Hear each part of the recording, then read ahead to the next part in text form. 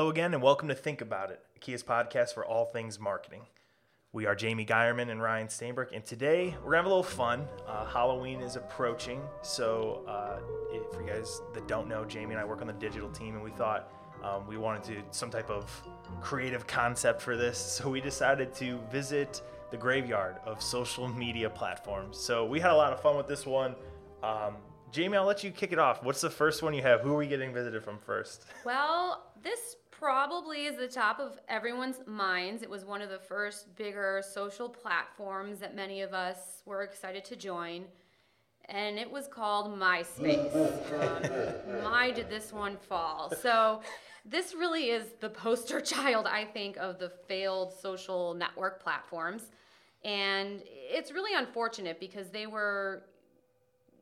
started out and they had a good concept, but what ended up happening was they didn't really connect and put out a site that was going to be relevant and useful to its users. It originally was intended to be this social space to connect with other people with, but it was very clunky, difficult to do. I think they spent a lot of time up front putting a lot of focus towards developing their ad platform and not thinking about this as a social platform. So before it really had the chance to kind of explode and kick off at the height that we saw Facebook do so, it started to fail, and then Facebook, of course, came in and kind of took over the space. I remember using MySpace and being really excited about, picking out the background walls and the different things that would create your actual space, and getting excited about connecting with people, but you had a tendency to connect more so with people that weren't your friends. It was more about like news from like bands or celebrities, people that you didn't really know, and it really wasn't this like social network to connect with your friends and your peers. Yeah, I agree.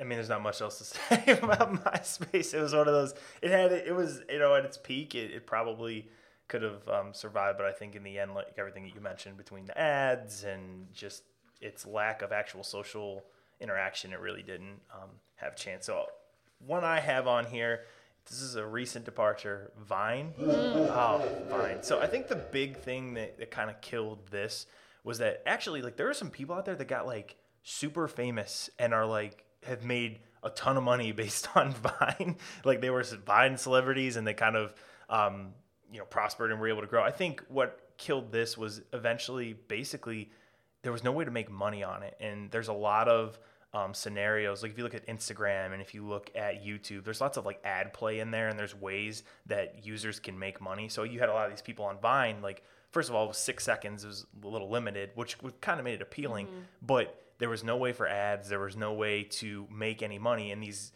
people that are really big influencers on this particular platform look, and you can go on YouTube and you can play ads, and you can go on Instagram and they have video now. And I think it just was, you had those platforms like Instagram, Facebook, and YouTube that had already had a solid base and showing users, hey, you can make money on this platform. And Vine just kind of, I think it got too big too fast, really. It didn't have the strategy in place to grow, and eventually it just got overcome by the big giants in the social world. Agree. I remember when it came out, it was something we were all really excited about the marketing world, but it was also very difficult to adapt to because you only had the 6 minutes, or 6 minutes, that would have been great. Maybe they should have led with 6 minutes. 6 seconds to really, show anything, and we really struggled to communicate any sort of brand message or message at all within that quick period of time. And, as you said, we already had these other platforms, specifically YouTube, but then soon, Facebook and Twitter would adopt video better, that already had the following. So to create an entirely new platform with such limited abilities, limited amount of time you were able to connect with people, just, it was a nice gimmick.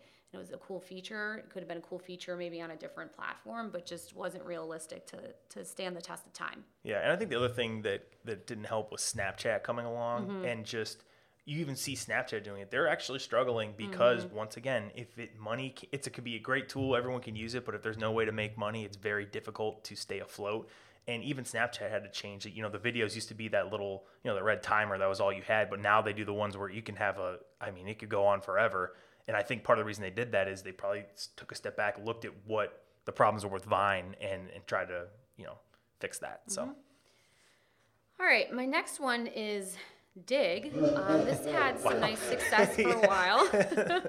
These are fun to look back on. I know, right? It technically still does exist, but not in the form that it used to be in.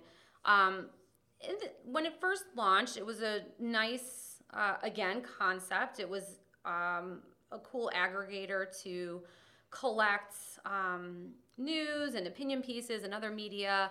A lot of sites added the Dig button to their pages, and it served its purpose. But unfortunately, the big platforms, Facebook, Twitter, even Pinterest, were able to quickly pick up that service and do it much better and much faster.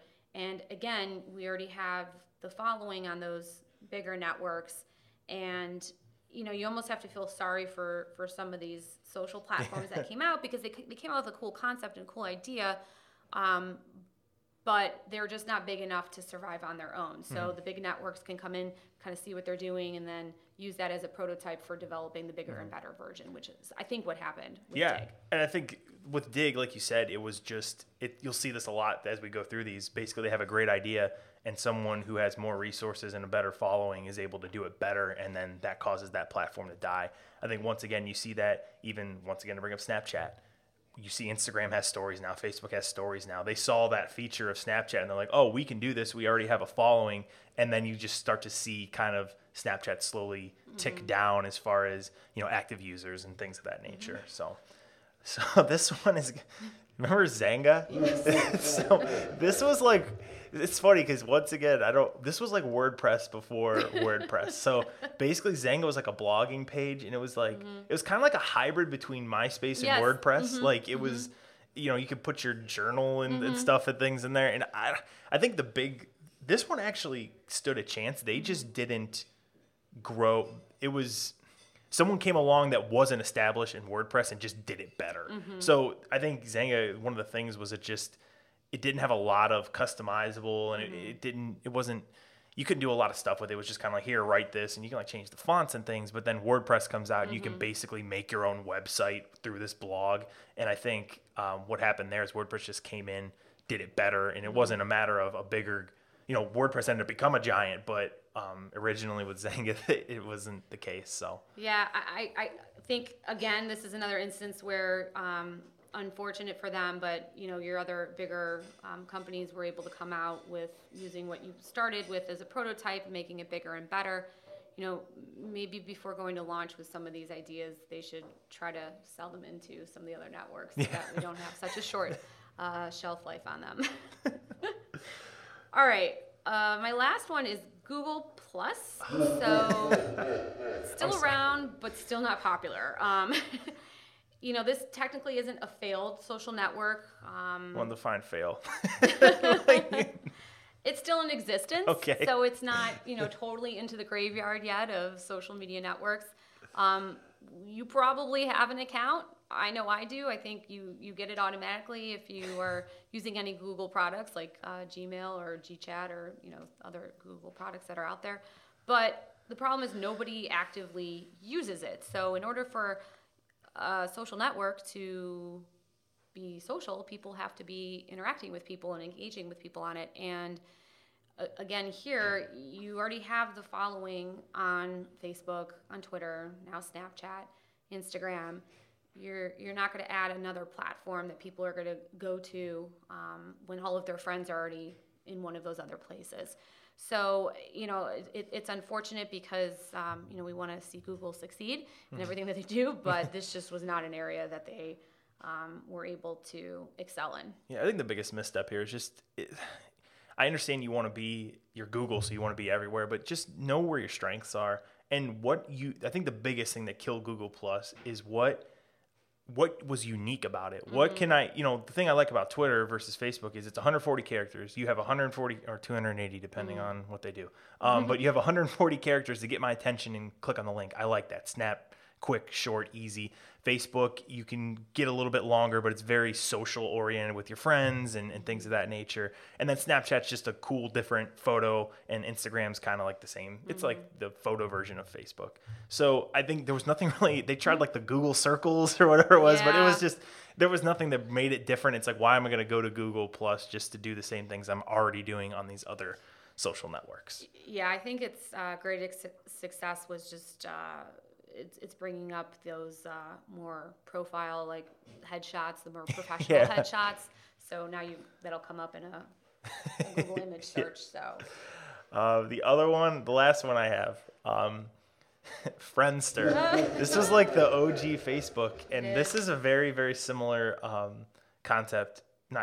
situation with Xanga. Is that, you know, Friendster came around and it was like the beta version of Facebook, and then Facebook came out and just, hey, we're going to do this 1,000 times better. And once again, you don't know what it was or why it really, you know, the big reason behind it failed is just someone came along and took the concept and did it better. So really, like I said, everything we mentioned with Xanga is really the same thing for that one. But it is funny to think back of the Friendster days. That is, God. Yeah, I think there too, they failed to really listen and pay attention to what was happening from a social perspective and paying attention to the users. And, you know, I remember it just being really slow to like upload stuff, and it just would take a really long time. It didn't really focus so well on social aspects of social networks like sharing and connecting, and it just was really clunky, and you know, that's not really the experience that you want to create in an environment where you're wanting people to connect and, you know, engage with one another. Yep. All right. Well, that was my list. Is that yours? Yep, I'm good. All right.